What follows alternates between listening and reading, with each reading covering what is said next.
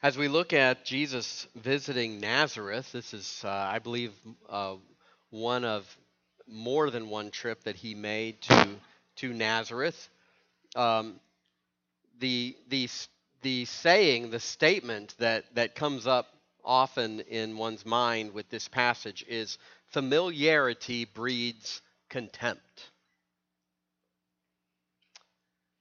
It's the familiarity that turns a young woman from, but daddy, I love him, to, I can't stand his laugh. I don't want to be around him anymore. You know, I've often said that, Kelly and I enjoy watching and listening to shows like Dateline and 48 Hours. And you could basically describe Dateline, I'm going to try my Keith Morrison voice here, as his life was one chain of bad decisions after another, always unlucky in love. That's a little too southern. But, anyways, but then things were looking up. He'd met a new woman. He had a new woman in his life, and everything was great until 6 months later when the thrill had worn off. I'm like, that's just a continuation of the one bad decision after another. What are we talking about here? Things are looking up. The root word of familiarity is the same as the word family, from the Latin familia. Ever dread a Thanksgiving dinner with extended family? You're dreading what you've grown to expect. You're dreading kind of what you're familiar with. You might even, it shouldn't always be this bad. This is a minority of cases, but you might even be in the wrong spirit, kind of walking in the flesh with your spouse and saying, oh, if Uncle Rufus, I try to think of a name that's not represented here. If Uncle Rufus brings up his big toe again, I think I'm going to have to walk out of the room. That familiarity that breeds contempt. I actually worked with a pastor that visited his distant family while his mother was passing. And even though he had been by the bedside of so many dying people, his family wasn't interested in him sharing with them what they should expect. He was just still little Dave to them, who didn't know a whole lot. This morning we see this familiar saying about familiarity play out in the life of Jesus. But I believe we're also seeing a case study in what Jesus has been teaching us earlier in this chapter of chapter 13. So even though Jesus isn't teaching a parable here, we're still in this series of kingdom truth for the open heart, because we are seeing a case study of closed hearts. We're seeing a case study where we can take what Jesus has taught in so many of these parables earlier in the chapter and see this is what he was talking about. So we turn to Matthew 13, verses 53 through 58 this morning. And we read, "And when Jesus had finished these parables, he went away from there. And coming to his hometown, he taught them in their synagogue, so that they were astonished and said, 'Where did this man get this wisdom and these mighty works?'" It all seems like it's all heading in the right direction, right? They're astonished. They're asking, where did this Jesus that we know from, since he was yay high, where did he get all this? Well, then we read further in verse 55, "Is this not the carpenter's son? Is not his mother called Mary? And are not his brothers James and Joseph and Simon and Judas? And are not his sisters with us? Where then did this man get all these things?" And they took offense at him. First thing we want to note here is, I'm sorry, but the Catholic doctrine that Mary was a perpetual virgin from for the rest of her life is kind of disproven in verse 55 and 56. But we don't need to say any more about that. But Jesus said to them, "A prophet is not without honor except in his hometown and in his own household. We have a double negative there, right? He's saying a prophet is with honor except in his hometown. And he did not do many mighty works there because of their unbelief. Why did Matthew place this event here after these parables? In Matthew's genre that he's writing in, it is perfectly normal and fine for him to thematically move events where he wants it to fit the narrative that he is trying to paint. Okay? It's not that he's saying, oh, it happened this way, but it didn't. But he's painting a certain picture. If you look at a simple harmony of the Gospels, you can see that there's a lot that goes on between these parables being taught and Jesus' teaching in Nazareth. But yet, Matthew specifically says in verse 53, when Jesus had finished these parables, he went away from there and coming to his hometown. So why did Matthew place this here? He's presenting the event in light of the parables, which were taught at another location and at a different time frame. And as we pass over our passage this first time to observe what's going on here, I want you to see that Jesus teaches his hometown. There's clarity in his teaching here. Coming to his hometown, he taught them. He didn't just teach them, he taught them in their synagogue. This is specifically Jesus' teaching in the seat of Jewish learning in Nazareth. Different than the temple. The temple is the place where there would be teaching going on, but it was about worship. The synagogue was not necessarily a place of worship in the sense of singing and sacrificing and things like that. It was the place of teaching. It was the place of instruction, and that's where Jesus goes. Matthew connects Jesus' visit to his hometown of Nazareth, and it seems like a perfect scenario for his teaching to bear fruit.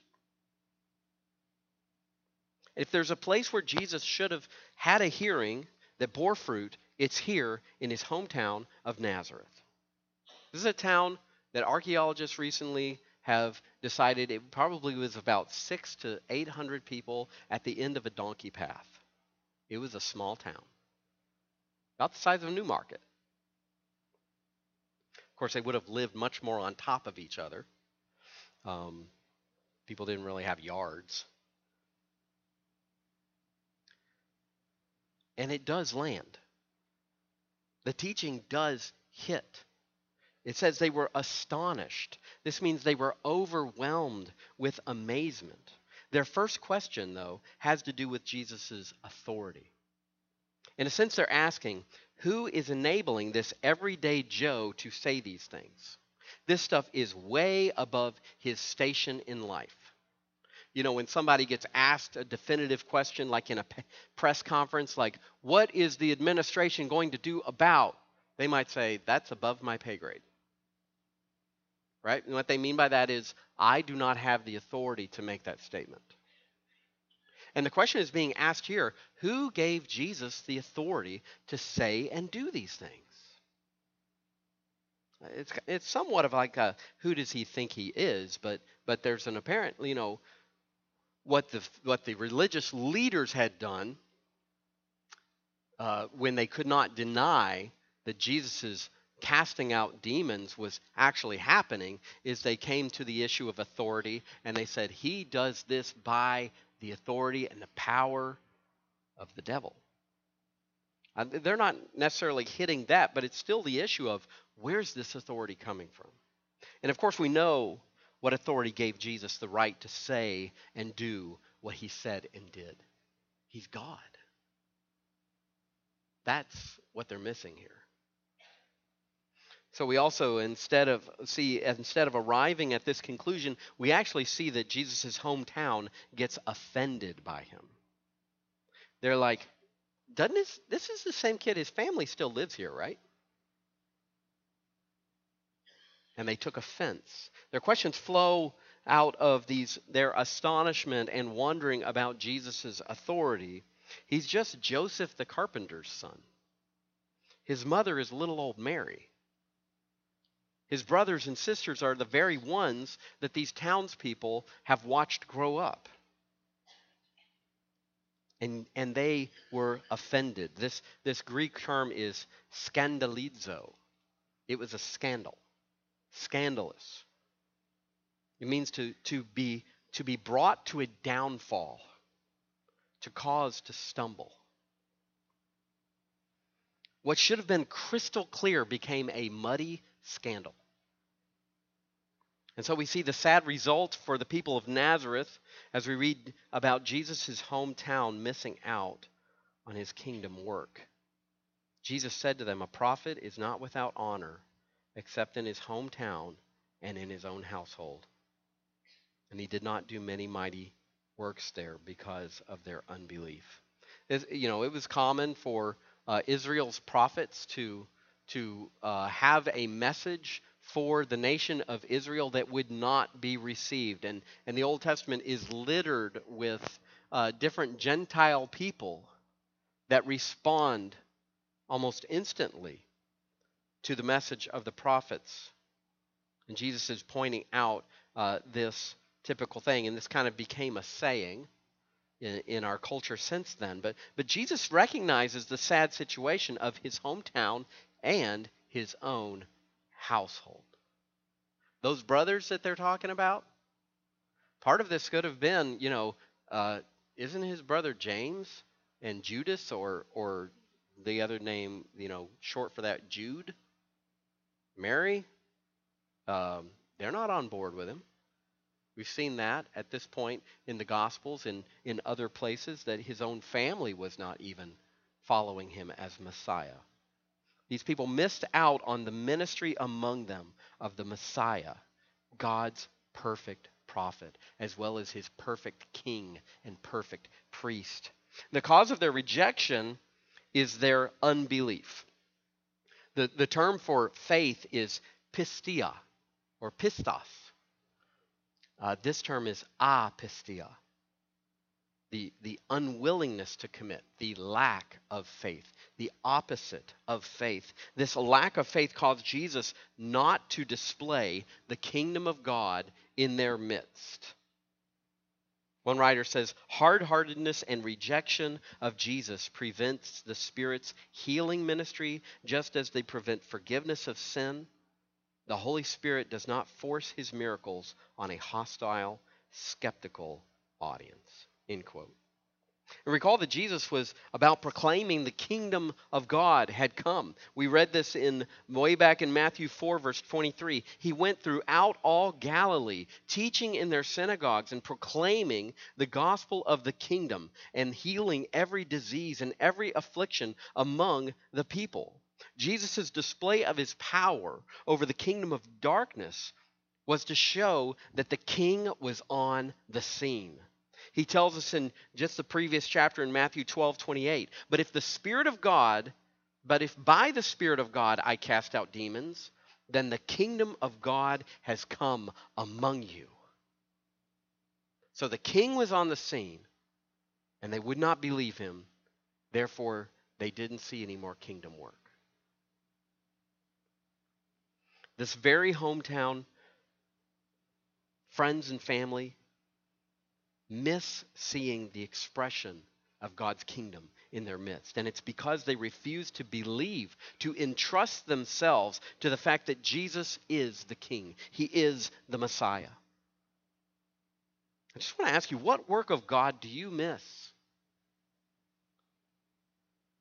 Because you refuse to trust Jesus to be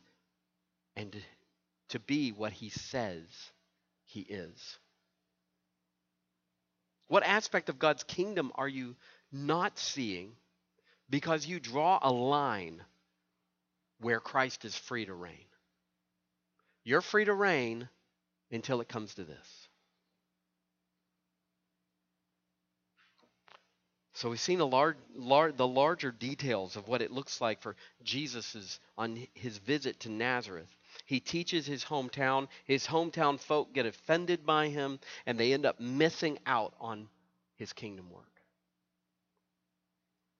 You know, Matthew didn't, like I said, he didn't have to put this event in this place. You can understand that by looking at a simple harmony of the Gospels. I think what Matthew gives us here is a case study on the truth of Jesus' parables. I'm not taking this time this morning to delve into how Matthew writes of Jesus' life thematically and things like that, and kind of proving this to you. But have you ever been in a situation with a family or a group of friends, and somebody's out of the room, right? Somebody is just in another part of the house, and everyone in the room talks about what the person is gonna say when they walk in, right? It's like when I say to him, "Dessert's ready," he's gonna do this little happy dance, right? And they walk in, and it's like, "Dessert's ready," and there it happens.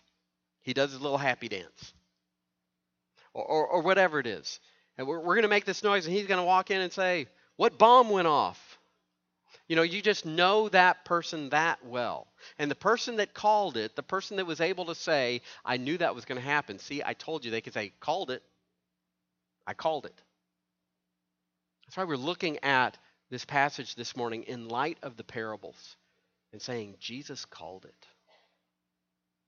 He knew what was going to happen. While Nazareth is familiar with Jesus to the point of contempt, Jesus' teachings show he is familiar with us. He is familiar with the heart of man. Jesus called it. He called the situation and response of the people of Nazareth. And like I said, I think that's why Matthew places this event here. So first I want to encourage you to see what it looks like for the treasure of following Christ to be missed.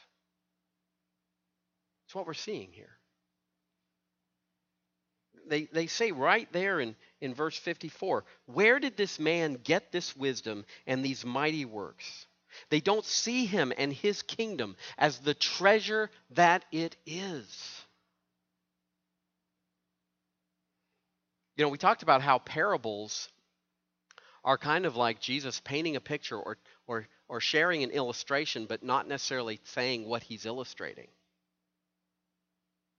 Well, he shared an illustration earlier in this chapter where he writes in verses 44 through 46, which Josh covered very well last week. The kingdom of heaven is like a treasure hidden in a field, which a man found and covered up. Then in his joy, he goes and sells all that he has and buys that field. Again, the kingdom of heaven is like a merchant in search of fine pearls, who on finding one pearl of great value, went and sold all that he had and bought it. We look at this situation in Nazareth, when we look at it through this picture that Jesus already painted about how valuable the kingdom of heaven is. We realize these folks have the pearl of amazing, this priceless pearl in their hand. They have this treasure right before them. And they're saying, who does this guy think he is? They are missing out on the treasure of following Christ. The point that Jesus was illustrating is the fact that the kingdom of God is a trade that is a no-brainer for whatever it is. They might be sitting there thinking, if I follow this Jesus, that means I got to go over to my rabbi and tell him, I'm not following you anymore. Or I might actually have to change my life. I might have to change my opinion about Mary and Joseph and their family. Anything that we might give up in order to see Christ more glorified in our lives, we should do so with joy. Joy, if we're thinking rightly. That is, if we understand it as it is. Or we might end up like the Nazarenes here, missing the treasure of following Christ because we don't want to depart with our stuff. Or we don't want to depart with our routine. Or we don't want to depart with our preconceptions. Secondly, I wanted you to see here what it looks like for sinful hearts to cause a lack of fruit. As we pointed out in verse 54, he's teaching them there in their synagogue. This is like the place where the truth is supposed to drop. And they're astonished by it. He taught them plainly, not in parables, in their place of learning. And Jesus' childhood neighbors, even his family, were astonished. This means overwhelmed with amazement, like fainting. I don't think they were literally fainting, but it's like, you got that State Farm commercial where Jake says something to the team, and then he like says a one-liner, and they all start going, whoa, dumping ice on their. You guys don't watch enough TV, but that's the idea here. Is like amazed to the point of being overwhelmed with what he is saying. They got the picture of what Jesus is telling them. They say, where did this man get this wisdom and these mighty works? Amazingly, Jesus' hometown couldn't connect that Jesus had received his power and authority from being the God-man that he actually claimed to be. Recall that Jesus told a story about a sower that strewn seed in his field, as was the custom. The seed was cast. The seed was good. There's nothing wrong with the seed. There was nothing wrong with what Jesus was saying to them. But just like what we learned, if you recall in the parable of the sower, the seed is cast, but some of it falls on hard, packed ground, and it is just not going to penetrate. And the birds are going to come by and eat it before that seed can bear any fruit. And some of it, the seed gets cast on shallow earth that's got rock underneath it, and it springs up quickly, but then it fades away because there's no roots to it. And Jesus tells us that represents the person that is all excited about God, all excited about what he might be doing in their life, but then it fades away and it never bears fruit in their life. And their seed that's cast onto soil that's just full of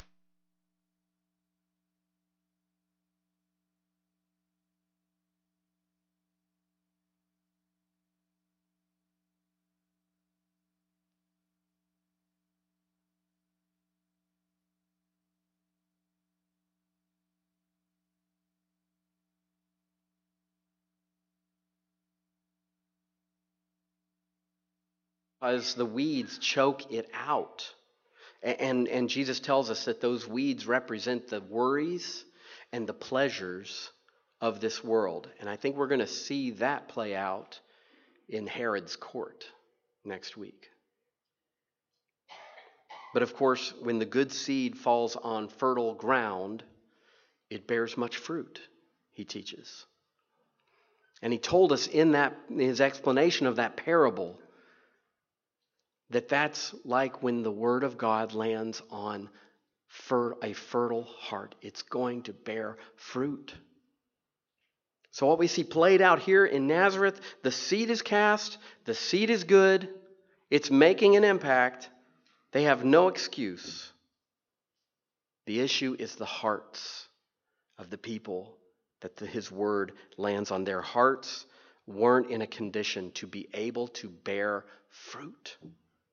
The fruit of belief. I'd even venture to say what kind of soil is represented in the hearts of the people that are described here. He says they took offense at him. They were familiar with him and his family, and because of this, they could not accept who he is, and they took offense. This term, offense, is the same word that describes the plant that springs up in the rocky soil and then falls away. Same exact term. It was like, they're astonished, but wait, what does that mean? And they fell away. It just became offensive. This is the same term that describes the plant that springs up, as I mentioned, in the shallow soil. And of course, the ultimate meaning of Jesus' parable of the four soils is that the blame is not laid on the message. the blame for a lack of fruit is laid on the heart of the hearer. And that's what we see going on in Nazareth. And how often do you find yourself interested, excited in what God desires from your life, but it fades to nothing? No greater fruit in your life, no greater holiness, no greater impact on those around you. It happens pretty often for me, to be honest. I don't want to be like these people, all right? I don't want to have the full convincing of God right in front of me, and then get nitpicky with God's method or God's timing or God's messenger. Let's take our shallow hearts to God and ask Him to cultivate them into fertile soil for His word. That's what the answer is, if we're not to be like the people of Nazareth. You know, moving on here, there's a saying, the road to hell is paved with good intentions. I'd like to think of the few parables in chapter 13. There's some that are pretty chilling here that I'd like to think we learn from. And they describe a person being cast into hell at the end of time. Sadly, we see here in Nazareth, in their response, it looks like these people are heading in that direction. And it usually comes with following the crowd. It's usually cheered by the crowd. So from their response, I want you to see what it looks like for unbelief to pave the road to hell. We read here that He did not do many mighty works there because of their unbelief. Folks, unbelief, according to Scripture, is a sin. We learn that throughout the book of Hebrews. The one sin that the book of Hebrews warns against over and over again is unbelief. Notice that Jesus didn't argue with them or try to change them here in Nazareth. He also didn't call down judgment on His hometown. I imagine James and John, the sons of thunder, they probably would have argued for that. We see that other places, but there will be a time for those who continually reject Christ as Messiah, as the Savior, as the God-man, to face judgment. Earlier in this chapter, Jesus described a landowner that sowed good seed into his field. But he says but an enemy came and sowed weeds into the field. And if you recall that in that story, the landowner says, just let them both grow up until they're both mature, because we don't want to upend the wheat in the field. And when we harvest them, here's what we're going to do.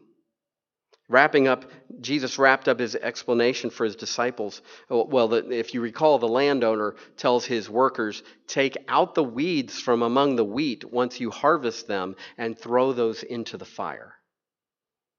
And Jesus gives a chilling explanation of that in verses 41 through 43. The Son of Man will send His angels, and they will gather out of His kingdom all causes of sin and all lawbreakers, and throw them into the fiery furnace. In that place there will be weeping and gnashing of teeth.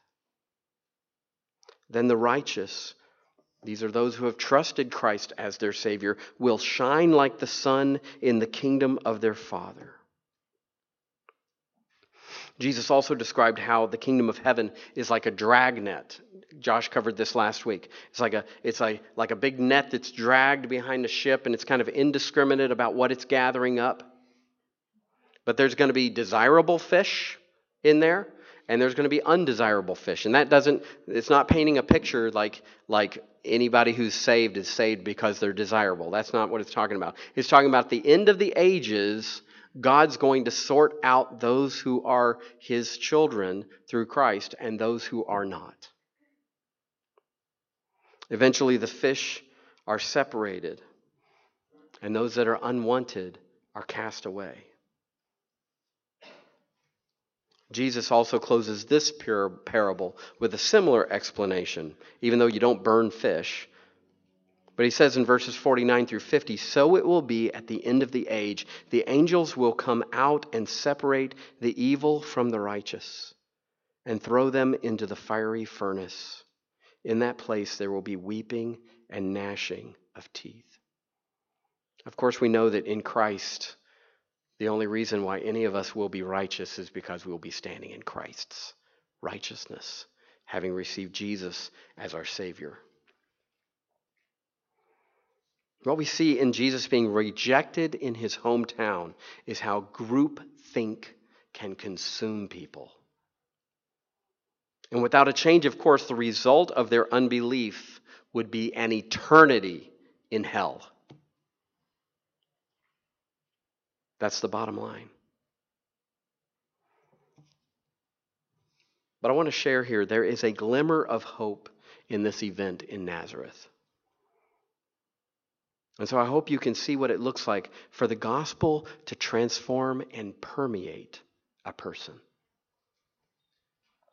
In these questions that are asked in verse 55, "Is not this the carpenter's son? Is not his mother called Mary?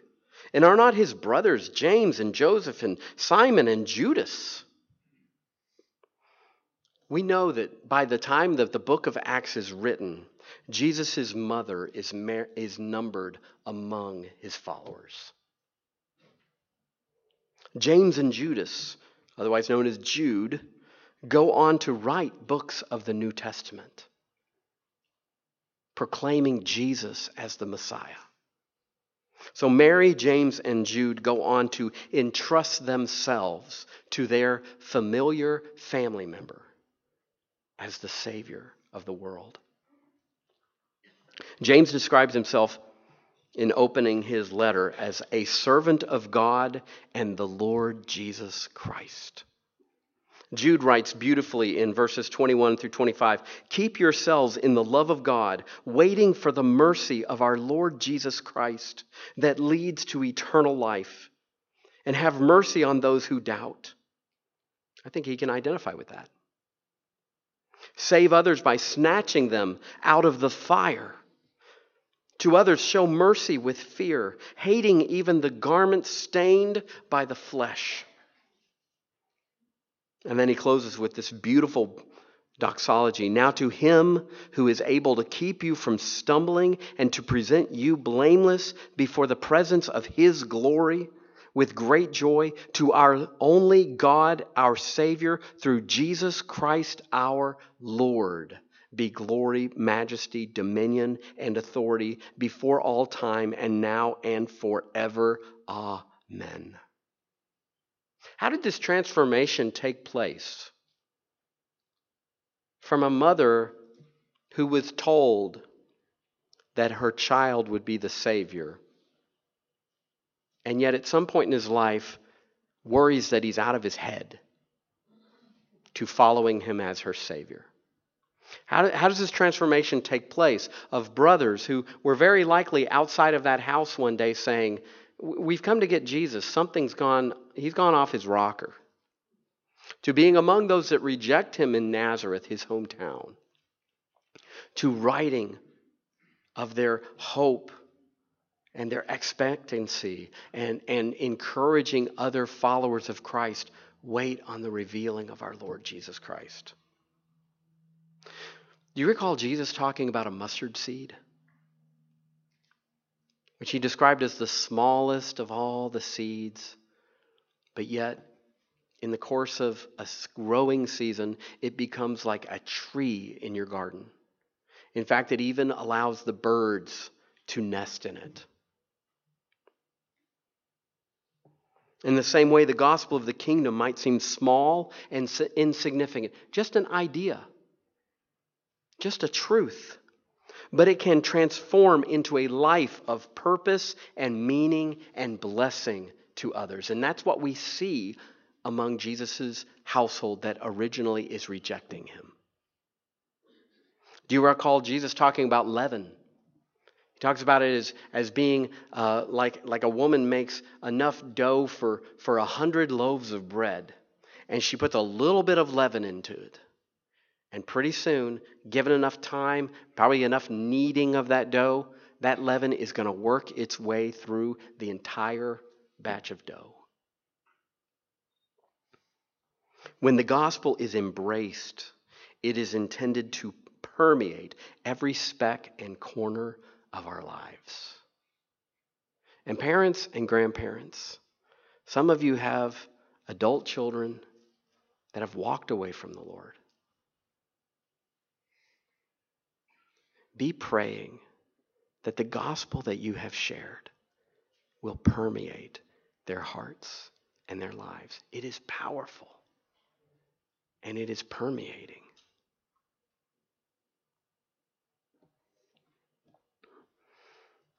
This day can be the day that anyone moves from unbelief, distrusting Jesus, to belief, trusting him with your life. A lot of times what keeps us from doing so is because we look at our lives, we look at the decisions that we've made, we look at who we are, and we think, you can't handle this. There's not enough grace for this. There's not enough blood to make this as white as snow. That's an issue of trusting Jesus. That's why we call it trusting Jesus as our Savior. Because we're recognizing that he took the penalty of my sin on his cross and paid for it. And I don't owe it anymore. And his righteousness has been made available to me. And that means at the end of time, I can be one of those that when he describes it as when his angels come and separate the righteous, I'm one of those. Because I stand in Christ's righteousness, not my own. That can be the day. Today can be the day that you go from distrust to trusting him completely. And it's up to you. Let's bow our heads.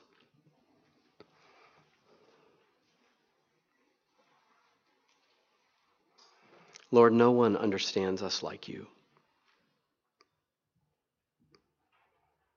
No one loves us like you.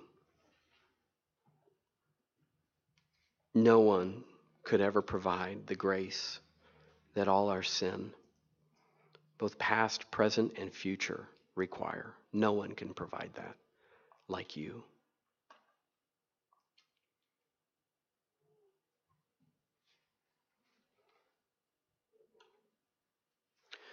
And Lord, when you are ignored, when you are spurned, if we're standing in our own righteousness,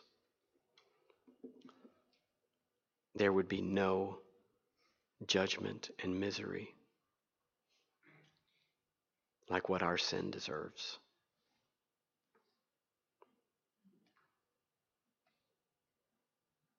Lord, I pray for every single one of my friends here to stand in your righteousness alone, to give up and surrender. They're trying to be good enough. They're trying to look good enough. It's like they're standing back and saying, who does this Jesus think he is? Thank you for telling us who you are. You are the Savior. You are the King. You are worthy of our faith. You are worthy of our trust. And we give it to you gladly. And we pray, Lord God, that you would allow us to walk in that. Whatever it is that you want to transform in our life. And Lord, I pray these things in Jesus' name. Amen.